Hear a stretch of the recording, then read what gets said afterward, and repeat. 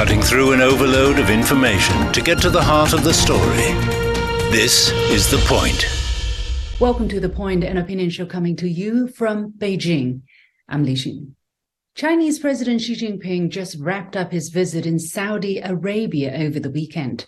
The trip saw him attending the first ever China-Arab States Summit and the China Gulf Cooperation Council Summit held in the Saudi capital, Riyadh.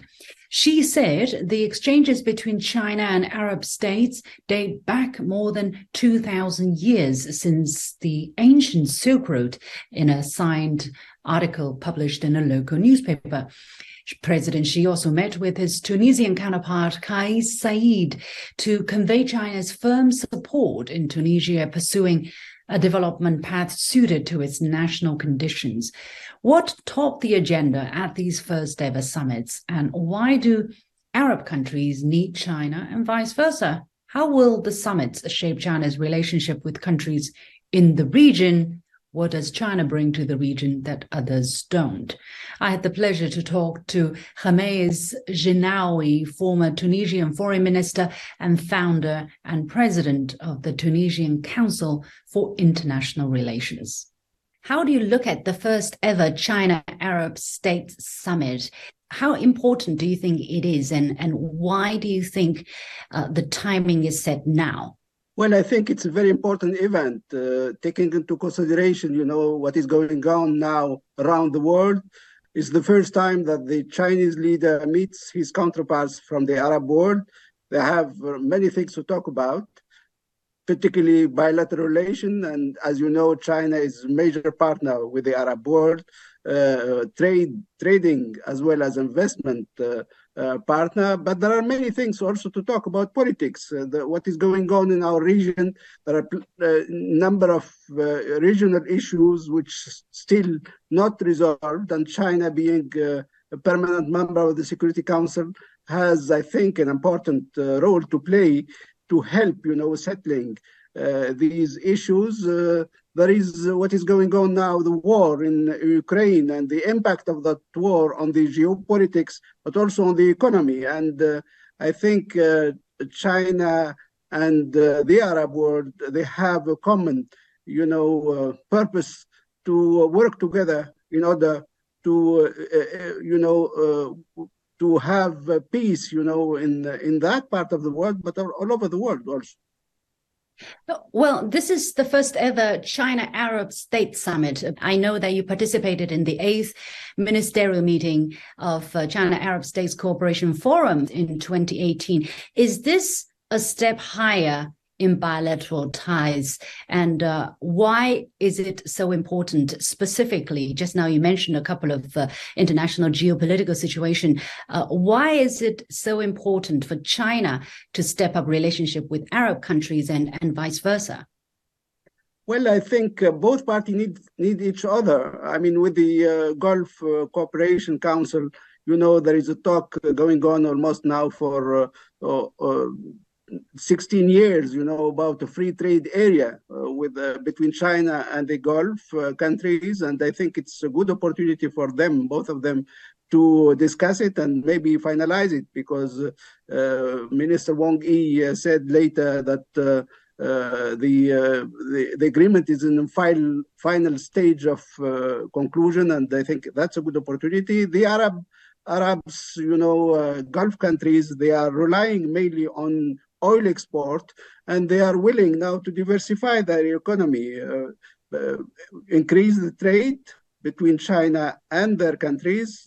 It's very important, China being, an important partner, or almost 330 billion US dollar, the volume of trade between the two parties, but also investment. And the Arab partner are willing to diversify the relation, to invite China to invest, in high-tech sectors, invest in maritime, sectors by building ports, infrastructure. And I think there are many common interests to develop such economic relationship. If you look at a lot of reports, especially from Western media reports, you get the idea that China is trying to take some part away from what used to be a closer relationship between Arab countries with the US-led West. Somehow they're saying China is trying to take that away, or it's a zero-sum game. But if you look at relationship between China and Arab countries, as I mentioned in the leading, this relationship dates back 2,000 years. So how, from an Arabic perspective, how do you look at the kind of legitimacy, let's say, or necessity of China restoring its relationship with Arab countries? I think honestly, I don't think the matter is choosing between China and the United States. From the Arab perspective, I think it's increasing relationship with an old partner, China, but that does not mean that the Arabs will look away from their relationship with the United States. They have also strong relationship, particularly the Gulf countries and even North African countries. They have good, substantial relationship with the United States, particularly on economic, but also on security. And I think that will continue from the Arab partner. So it's not choosing between China and the United States. It's developing a relationship with one major partner, which is China. Yeah, some people would argue that it is a kind of choice, because when you have, for instance, an infrastructure project, whether you give it to a US company or whether you give it to a Chinese company, you can only give it to one company. How do you look at that? Well, that's the economy is, since we are living in a free world, I mean, countries are competing with each other to gain more, part of transactions. So I think there was a summit between the Arab and Muslim world and the United States in 2017 in Riyadh itself. The same summit also with the Gulf Cooperation Council. And in few days, there will be another leader meeting between the United States and Africa. So these things are going on. And I don't see it as a major, shift from the Arab world towards China. I think it's increasing relationship with China as an important partner, which will help, keeping peace in the world. But also, it's a good opportunity for both parties to develop economic cooperation. In terms of the petrodollar, which is very much in the discussion, what is your opinion? Is that also in line with this diversification approach that Arab countries are taking? Because again, this is a very much contested issue, and Arab countries are seen to be shifting away from a very close relationship with the United States in terms of the denomination of energy. Well, what I can take from the press reports, which I am reading, this has been, subject of talk between Saudi Arabia and China for a number of years now. I don't think, honestly, that it's about there will be a decision regarding this. Saudi Arabia exports 25% of its oil export to China. So it's China being an important partner in this field. There is an interest from the Chinese partners to use, yuan as a way for their imports of oil. But the still dollar is an important, currency. It has been there for a number of years, since 1974. And I don't think there will be a major shift. This is my personal opinion, regarding this in the coming days. But this summit offers a new platform for both parties, Saudis and the Chinese, to continue discussing these issues and maybe look at it in the future. How do you look at the mentality that somehow Arab countries are a kind of U.S.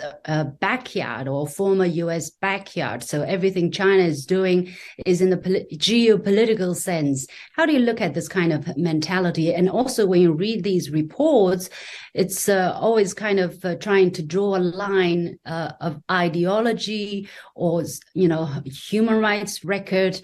It's always from these perspectives. How do you look at that?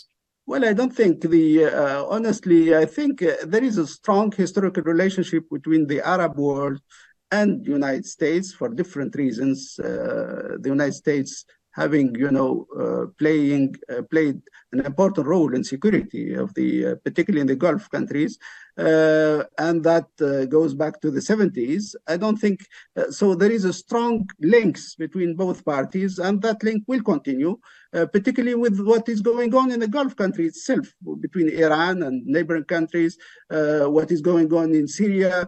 So there will be always, a talk and relationship with the United States. But there is a will now, with what is going on now in Russia and Ukraine, to try and diversify relationship and look to new opportunities from the Arab world. But I think the relationship with the United States continue to be a substantial one. Finally, what can China offer to these regions that the United States cannot? Being a neighbor, it can offer more than the United States. It's very important that China, being an emerging economic superhouse, it can expand its economic relationship with this region. It can help develop and improve the infrastructure. It can be a good partner in technology. They can work together for what we call the green economy and renewable energy. I think there are plenty of opportunities for both parties to develop, particularly on the economy, but also on trade. Also, that's China being a huge consumer country. It can always continue importing, oil and energy, but also can import other products from the Arab world, which is still quite limited now. Talking about Tunisia, we have a large deficit, between us and China. So there is a good opportunity for Chinese party to look to the opportunity of importing more goods from the Arab world. But from the security point of view, I don't think China is the policy, which I understand from when I read the statement made by China is not willing to interfere in local politics, does not interfere in the way these countries are handling their domestic issues. So there is here a strong basis, for developing relationship between the two parties. Thank you very much, Mr. Homaïs Jinaoui, former Tunisian foreign minister and founder and president of the Tunisian Council for International Relations. After the break, how is China optimizing its COVID-19 response and what to expect from an economic point of view for the world? Stay with me. Making room for all opinions and seeing events from more than one side.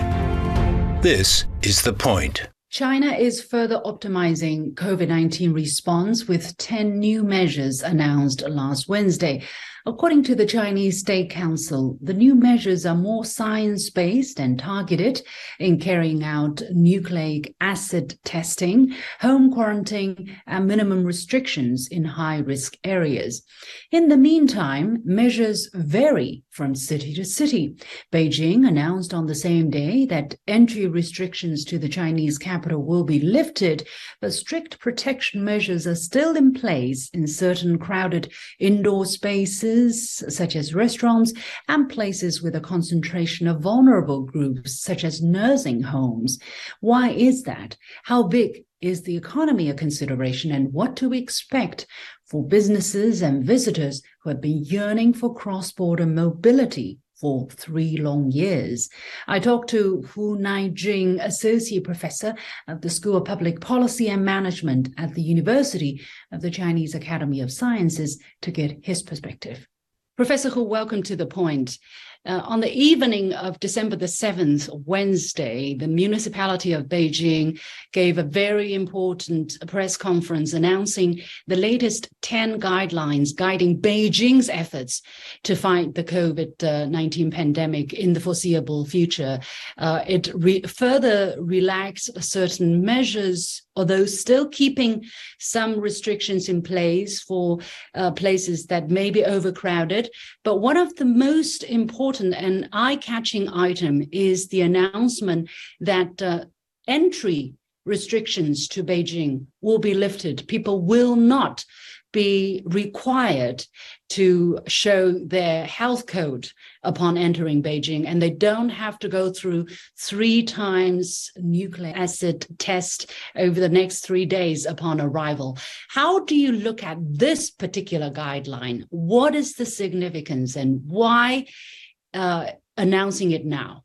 Well, I think Beijing's policy is definitely on the foundation of the national new 10 items of guidelines. So it was yesterday the national mechanism has announced that the national policy has changed. So Beijing will follow up. That's how it works. So Beijing's new 10 guidelines is on the basis of the national 10 guidelines. So that is quite clear. But it's stricter. It's slightly more strict than Yes. the national level Yes, guidelines. Why? I made a little comparisons. Generally speaking, the 9 guidelines are more or less the same, but only, for example, if you want to eat in Beijing's restaurant, you still have to show your health code, and you still have to scan the health code. But from the national guidelines point of view, there's no such things as this to show health code when you are going to eat in. So I think in some the so-called interim places, Beijing is, in my opinion, have something to consider. Why is Beijing relaxing the entry restrictions? Right now, the Beijing situation is the domestic infections within Beijing is more serious than the external input, because other cities, a lot of cities and regions are not facing the same situations as Beijing. For example, I have mentioned in Shanghai, there are only several cases a day from social point from the social newly committed. So I think the input pressure is not as it is now inside Beijing. So that's why that is to say Beijing do not have to have a very strict restrictions of entering in Beijing. Their focus is on what is happening inside Beijing. So that is why I think Beijing has lifted all the restrictions of entry to Beijing. Is there an economic point of view, considering the reasons why they're doing this? Because the economy, although over the past 5 years, China has been able to maintain a reasonably high GDP growth, but the fluctuation has been very big, especially when Omicron became prevalent. And the economy has been under enormous pressure, especially in certain sectors, such as the tourism, such as restaurants. So is there an economic consideration behind this relaxation on travel within Beijing and out of Beijing? Well, I think a lot of measures must be taken into considerations. Economic one is, in my opinion, must a priority. In my opinion, more important is the Omicron virus itself. The death rate, the infections rate, and the people with serious symptoms are much less than its original virus and the Delta virus. That is why China and Beijing can have, in my opinion, much less restricted policies. But in my opinion, from the economics point of view, from generally speaking, the economy in China in the last 3 years is, in my opinion, not very bad. We had achieved a relatively medium growth rate. And from the prospections of future, we still have an expectation of about 4 to 5% of growth of GDP. But that just as you have mentioned, some sectors, for example, the flight companies, the traveling sectors, the restaurants, and some kind of entertainment sectors were hit very much. And Beijing is famous for its travel and tourism. That is why Beijing, in my opinion, has to lift out all the restrictions of entry to attract more people to travel to Beijing, to enjoy the tourism industry in Beijing. What is the implication for the world of such kind of initiative? Do you foresee Beijing slowly enlarge the sectors that may be opened? Well, I think it's still very difficult to say the exact date that China and Beijing will be completely back to normal and open to the outside because of the uncertainty of the variations of the virus. So I think if we want to have a relatively certain date or signal, we can expect the WHO's announcement. Because during the last several months, we can see the WHO, in my opinion, is growing very optimistic about the future. The recent announcement from WHO is showing that we are very close to the date that we can say COVID-19 will not be a global pandemic and a threat to the human being. So I think in the near future, on the one hand, we have to see the virus variations trends, whether there will be new trends or new variants that is killing people. And on the other hand, we have to see the new measures of the new 10 guidelines, because the policy will be implemented nationwide. And we will have to see what will be the result. So I think we are not in a hurry to completely open the border to the outside world. We have to wait. But businesses are in a hurry, including domestic businesses who do foreign trade, who needs to travel abroad, and foreign businesses who need to, or foreign visitors in general who want to come to China, who need to come to China. They are in a hurry. So what can they expect over the next months, let's say? When will China really open as, before the pandemic started?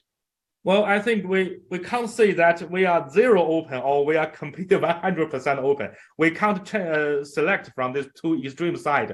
We have to be in the middle way. We have to be cautious and we have to slowly open. That we can't achieve a 100% open in a day's time. But I think in the next half year, we will be more and more open to the outside. Both. Why not? People would ask, why not open more quickly? Why not? Because the economy clearly, or at least certain sector, have suffered tremendously, and unemployment rate, especially among young people, have been very high. The infection rate in Beijing is still very high. We still have thousands of people who are infected every day. On the other side, yes, the death rate, the people with serious symptoms rate are going down, but it is still a kind of virus. We don't want to be infected. Everybody don't want to be infected. Don't want to be infected. If a majority of people in a certain sector are infected, then this sector will suffer even more. So I think if we can keep a lower infection rate, that is good to a certain sector. We can have a sector to grow and at the same time to have prevention and control measures that have been proved right in the last 3 years. So I think we shouldn't say that we will make everything like 2020s. We have to be a little more open than it used to be, but we can't be 100% open. And under the situations like this, we have prevention and control. And at the same time, we can have some sectors to develop. For example, the traveling sector, the tourism sector. Looking back, how do you assess the Chinese policies in general, from very, very strict, fighting all out with all our efforts to kill the virus, to stem the spread of the virus, to a dynamic zero, and now to a softer policy? We don't know the name yet, but still they're trying to keep infection as low as possible, or keep the period of time longer that people get infected. Looking back at the past 3 years, how would you evaluate, considering the impact on the economy? Well, we can use some words to describe the general situations of China's prevention and control policy. The most important words are scientific and accurate. For example, why, just as you have mentioned, why China has taken softer measures yesterday? Because of the situations in Guangzhou. And we can say in Guangzhou, there are more than millions of people who are infected. Not exactly, about 0.16 million people are infected. And in the majority, about more than 90% of them are without any symptoms. So I think under this situation in Guangzhou like this, people can, China's policy can change from the dynamic zero to it is right now. So I think we are more scientific. And from the accuracy point of view, as we have mentioned, we used to lock down the whole community last year if there is a single case in the community. But in this year, from now on, we can only lock down certain level of floors, certain unities. We will not lock down the whole community. So I think this kind of progress, we can use the word like scientific and accurate. And in the near future, I think China will become more and more scientific and accurate. And finally, I don't think there will be a certain date to mark the end of prevention and control. People will come back to normal without any conscience because we are more scientific and accurate. So what, if I asked you, if you can, what is the experience or lesson that can be drawn from the past 3 years? Well, I think there are so many things we can learn from the last 3 years, but in my opinion, I think we should have... The most important thing is I would like to say from the supply point of view, that is to say the healthcare sector. If we compare with UK, the US, European countries, they have this kind of primary level care and secondary care level.